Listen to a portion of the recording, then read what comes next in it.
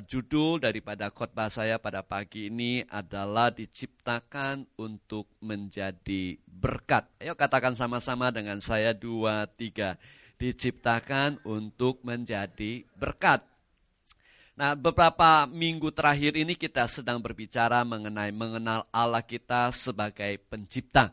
Saudara masih ingat bahwa Dia adalah pencipta kita ada miliknya Dia, bahwa kita diciptakan oleh Tuhan sesuai dengan gambar dan rupa Tuhan. Kita diberikan tugas untuk memerintah, berkuasa di muka bumi ini dengan otoritas dan kuasa yang Tuhan berikan kepada kita.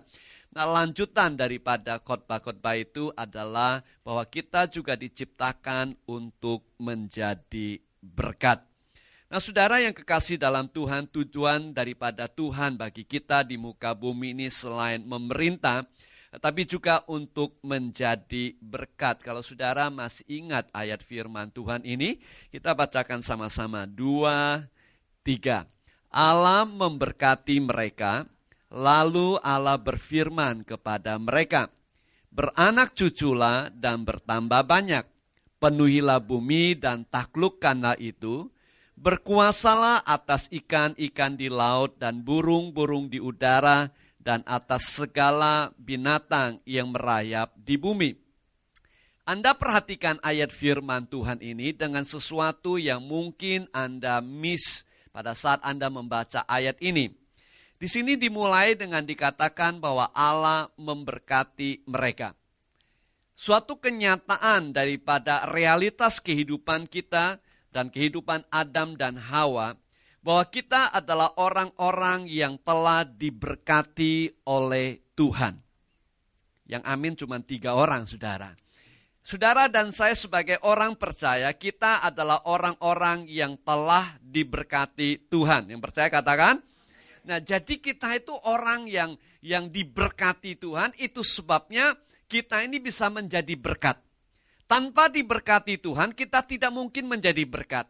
Menjadi berkat adalah merupakan suatu ekspresi ucapan syukur kita kepada Tuhan, sekaligus merupakan ungkapan iman kita bahwa Tuhan akan terus memberkati kita.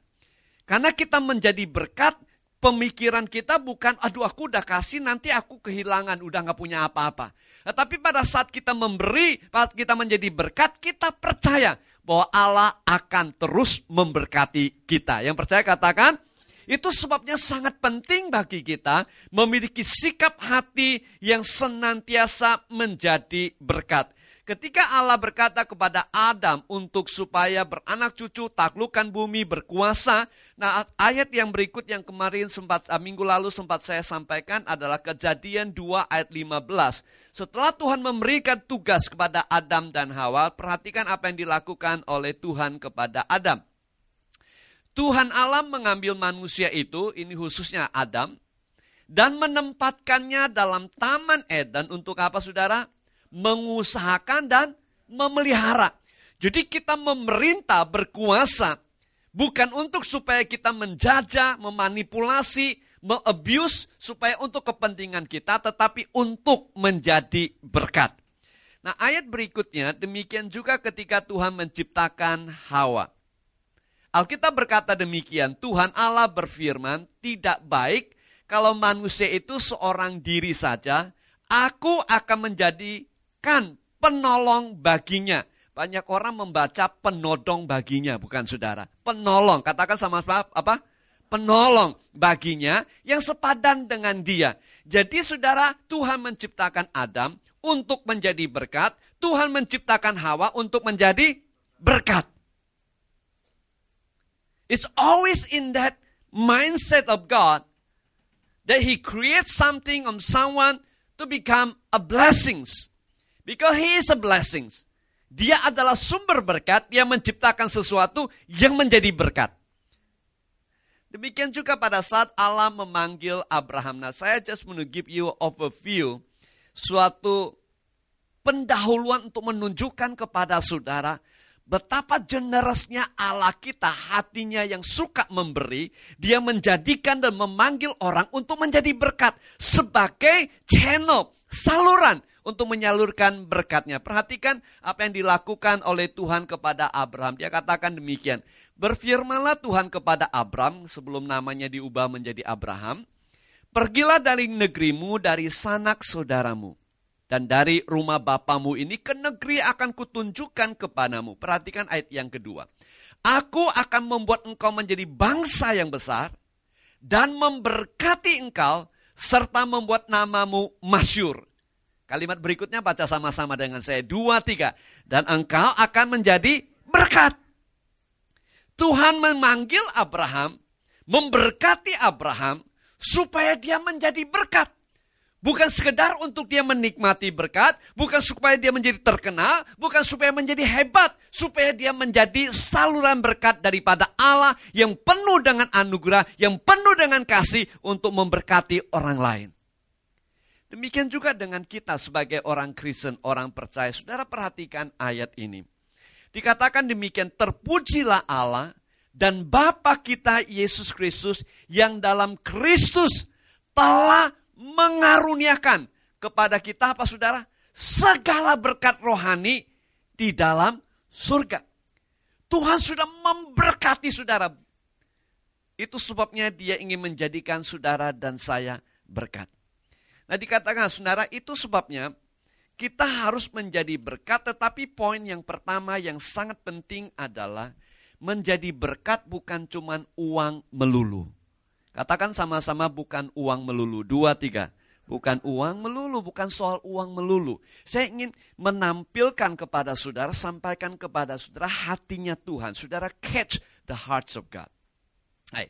Alkitab berkata demikian, karena kita telah diberkati segala berkat rohani di dalam surga, dalam Kristus. Dikatakan demikian, karena kita ini adalah buatan Allah, diciptakan dalam Kristus Yesus untuk melakukan pekerjaan baik. Yang dipersiapkan Allah sebelumnya, Ia mau supaya kita hidup di dalamnya. Pekerjaan baik yang dipersiapkan Allah sebelumnya itu apa? Dari sejak Adam dan Hawa, Abraham dan selanjutnya, agar supaya mereka menjadi berkat. Itu yang dimaksudkan oleh firman Tuhan kepada saudara dan saya. Nah saudara yang kekasih dalam Tuhan, ayat firman Tuhan ini memberitahukan kepada kita betapa pentingnya kita menjadi berkat. Nah tetapi sayang sekali, banyak orang khususnya orang Kristen apabila mereka mendengar atau berbicara mengenai menjadi berkat, mereka selalu berpikir mengenai uang. Dan beberapa waktu lalu saya diundang makan oleh beberapa orang tamu dari Indonesia. Dalam pembicaraan kita sempat berbicara mengenai mengumpulkan harta di surga. Kemudian ada salah satunya juga mulai nyeletuk. Oh tentang duit lagi ini, tentang duit lagi. Oh saya katakan kalau kita mengumpulkan harta di surga tidak harus berbicara mengenai duit. Itu perkara yang sangat kecil. Kenapa? Karena firman Tuhan berkata, kalau satu jiwa pun kalau kita menangkan lebih berharga dari semua harta di muka bumi ini. Tidak ada uang yang cukup kita berikan kepada Tuhan yang sangat berharga dibandingkan dengan satu jiwa yang kita bawa kepada Tuhan. Nah tetapi saya ingin menyampaikan kepada saudara, bahwa dalam khotbah-khotbah saya beberapa waktu terakhir ini saya sempat menyinggung mengenai persembahan perpuluhan. Dan saya ingin saudara dalam perpuluhan ini di kalangan orang Kristen ini ada 2 ekstrim. Salah satu ekstrim adalah kamu harus memberikan perpuluhan. Kalau tidak memberikan perpuluhan, kamu kena kutuk dari Tuhan. Mereka biasanya kutip dari Maleakhi pasal yang ketiga. Di satu sisi lagi, satu ekstrim lagi, ada orang-orang Kristen, saya lihat saudara, ada posting di Instagram, ada pendeta yang cukup terkenal, berkata tidak perlu persembahan perpuluhan lagi. Karena itu di dalam hukum Taurat, kita hidup dalam masa anugerah, tidak perlu lagi untuk dilakukan. Kita lihat ada 2 ekstrim yang terjadi di tengah-tengah orang Kristen. Nah saya ingin saudara, pada pagi ini saya sampaikan sejelas mungkin, apa yang saya percaya, yang difirmankan oleh Tuhan. Nah, saya berpendapat kedua ekstrim ini salah dua-duanya. Tuhan Yesus telah berkorban hingga mati di atas kayu salib untuk menebus dosa-dosa kita, dan dia juga menanggung segala kutuk dalam kehidupan kita, tidak mungkin kalau kita memberikan persembahan kurang dari 10% kena kutuk dari Tuhan. It's impossible, nothing can do that. Tidak mungkin persembahan kita yang kurang dari 10%, kemudian kita kena kutuk, padahal Yesus mati di atas kayu salib, menanggung dosa kita dan semua kutuk dalam kehidupan kita. Sudah bilang, pastor tahu dari mana? Saya bacakan ayatnya untuk saudara. Dengarkan baik-baik, Galatia 3 ayat 13-14 berkata demikian. Kristus telah menebus kita dari kutuk hukum Taurat dengan jalan menjadi kutuk karena kita, sebab ada tertulis, terkutuklah orang yang digantung pada kayu salib. Yesus Kristus telah membuat ini, supaya di dalam dia berkat Abraham sampai kepada bangsa-bangsa lain, sehingga oleh iman kita menerima roh yang telah dijanjikan itu. Yesus sudah tanggung semua kutuk. There is not possible anything that we can do that bring curse in our life. Not possible. Nah, saya ingin memberikan satu ilustrasi kepada saudara dari kisah di dalam Alkitab. Anda mungkin kalau saudara baca Alkitab, Anda mungkin sudah pernah atau ingat kisah mengenai Raja Balak sama Nabi Bileam. Nanti sudah baca di rumah di Bilangan 23. Ada raja, seorang raja yang tidak kenal Tuhan, yang takut kepada bangsa Israel yang sedang maju, yang sedang berkembang, yang sedang luar biasa diberkati Tuhan. Kemudian raja ini karena takut, dia panggil seorang nabi untuk mengutuki umat Tuhan bangsa Israel. Raja berkata, kamu minta apapun, saya akan berikan kepada kamu selama kamu mengutuki itu orang Israel. Bileam berkata, oh enggak mungkin, saya hanya bisa melakukan apa yang Tuhan ingin saya lakukan, mengatakan apa yang Tuhan ingin katakan. Kemudian saudara, raja memaksakan kehendaknya, kemudian nabi itu datang dan segala ceritanya saudara ingat akan keledai yang berbicara itu.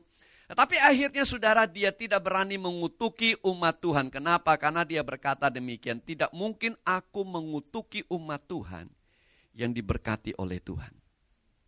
You cannot be cursed as long as you are in Christ Jesus, because the blood of Jesus cover you and redeem you from any curse in life.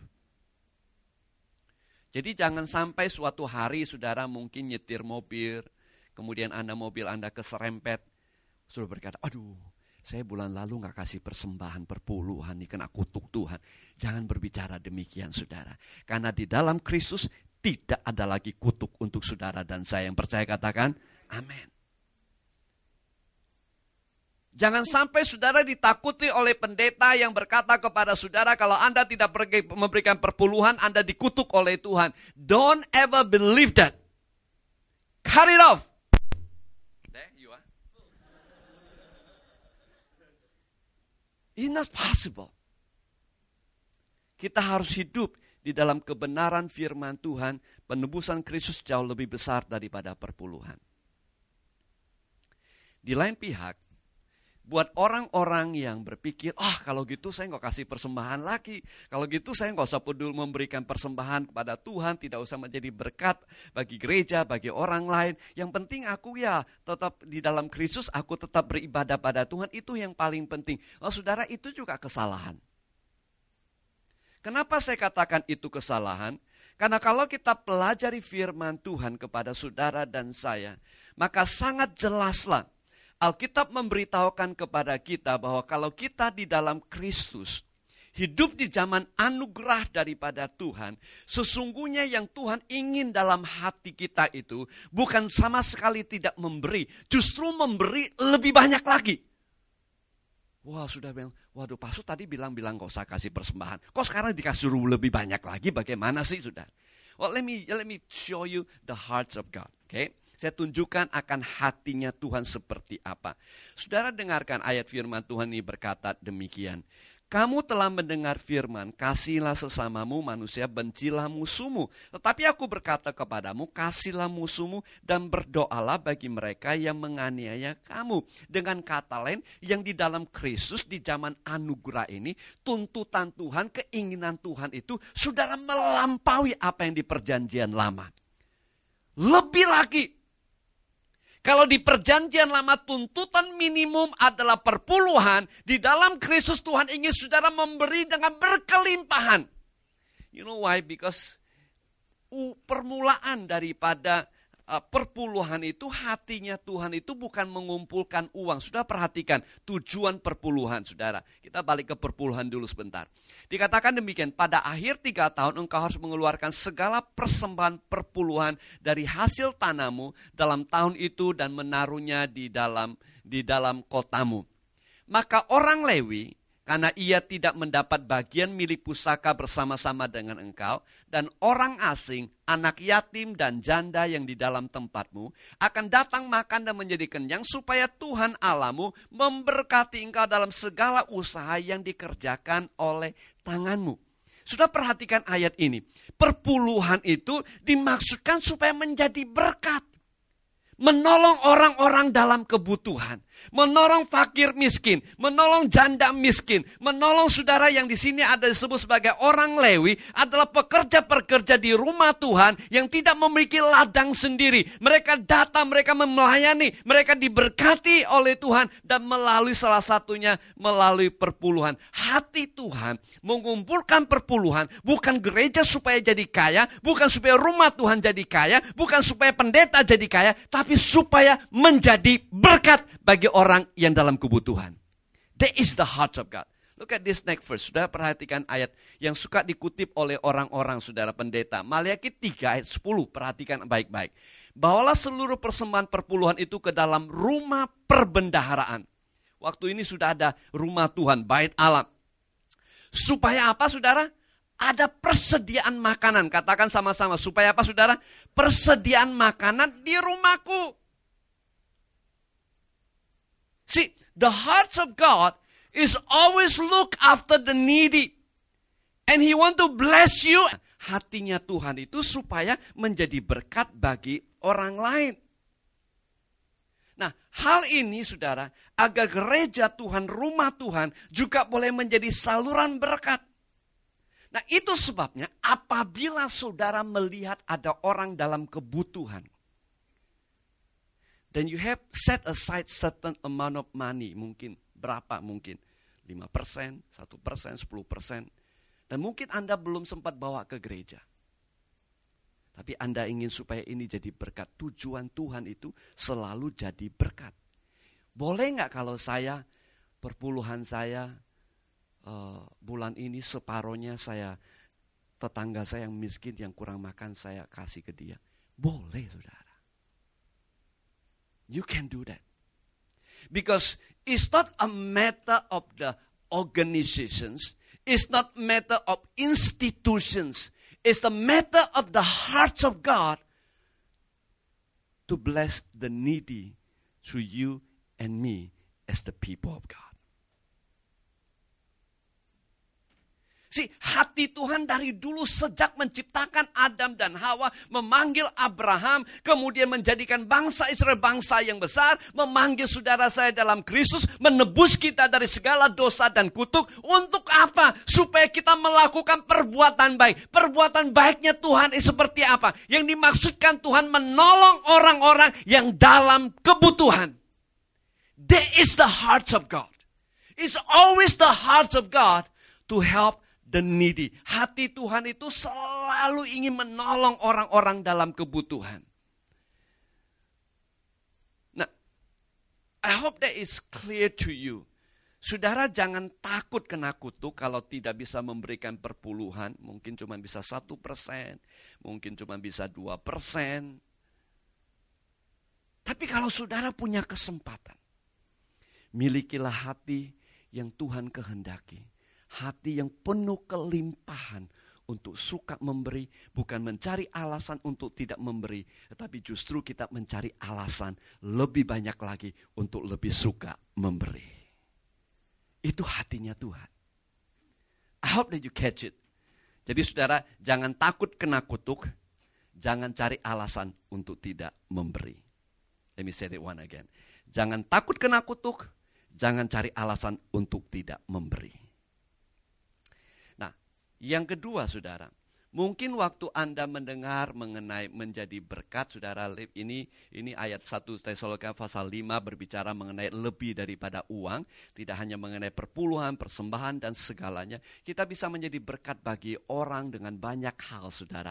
Memberikan dorongan, kekuatan, memberikan semangat, mendoakan, menginjilin yang belum kenal Tuhan. Itu sangat berharga, sangat bernilai, bisa menjadi berkat bagi orang lain. Mendoakan orang, saudara, menguatkan, menghibur orang dalam kesusahan. Banyak sekali yang bisa kita lakukan. Tapi supaya lebih cepat lagi saya go to the next point, saudara.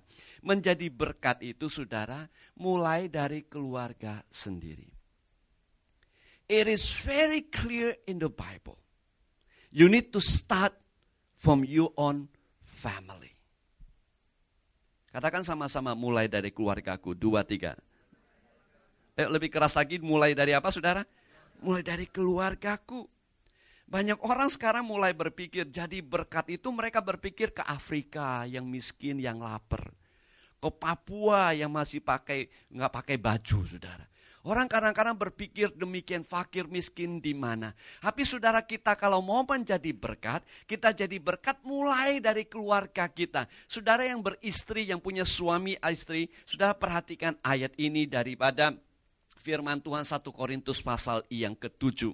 Ketika Rasul Paulus sedang berbicara mengenai pelayanan, dia berbicara mengenai panggilan Tuhan dalam hidup orang percaya, dia bandingkan dengan orang yang berkeluarga. Saudara perhatikan, ini tidak harus dilihat dalam sisi negatifnya, tetapi merupakan realitas yang Tuhan ingin saudara dan saya lakukan. Perhatikan ayat firman Tuhan ini.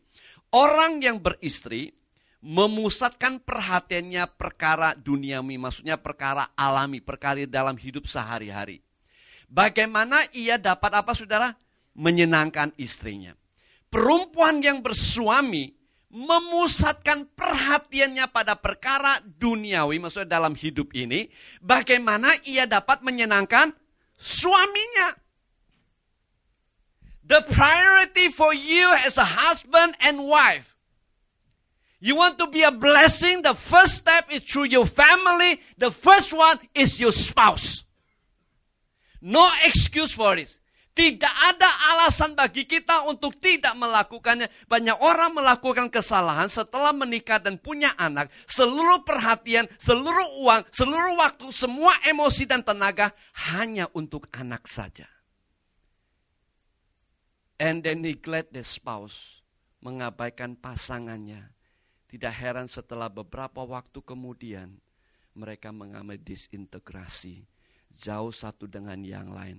Tidak kenal satu dengan yang lain. Tidak peduli lagi satu dengan yang lain. Tidak lagi memperhatikan satu dengan yang lain. Ladies and gentlemen, you are married. Your first most important priority is not church, is not ministry, is your spouse. Listen to this very clearly, is in the Bible. Setelah Anda menikah, prioritas yang terpenting dalam hidup Anda bukan anak, bukan mertua, bukan orang tua, bukan gereja, bukan pelayanan. It's your spouse. Saudara, coba perhatikan ayat ini. Your focus, your most important part of your role is to bring joys and blessings to your spouse. Menyenangkan pasangan.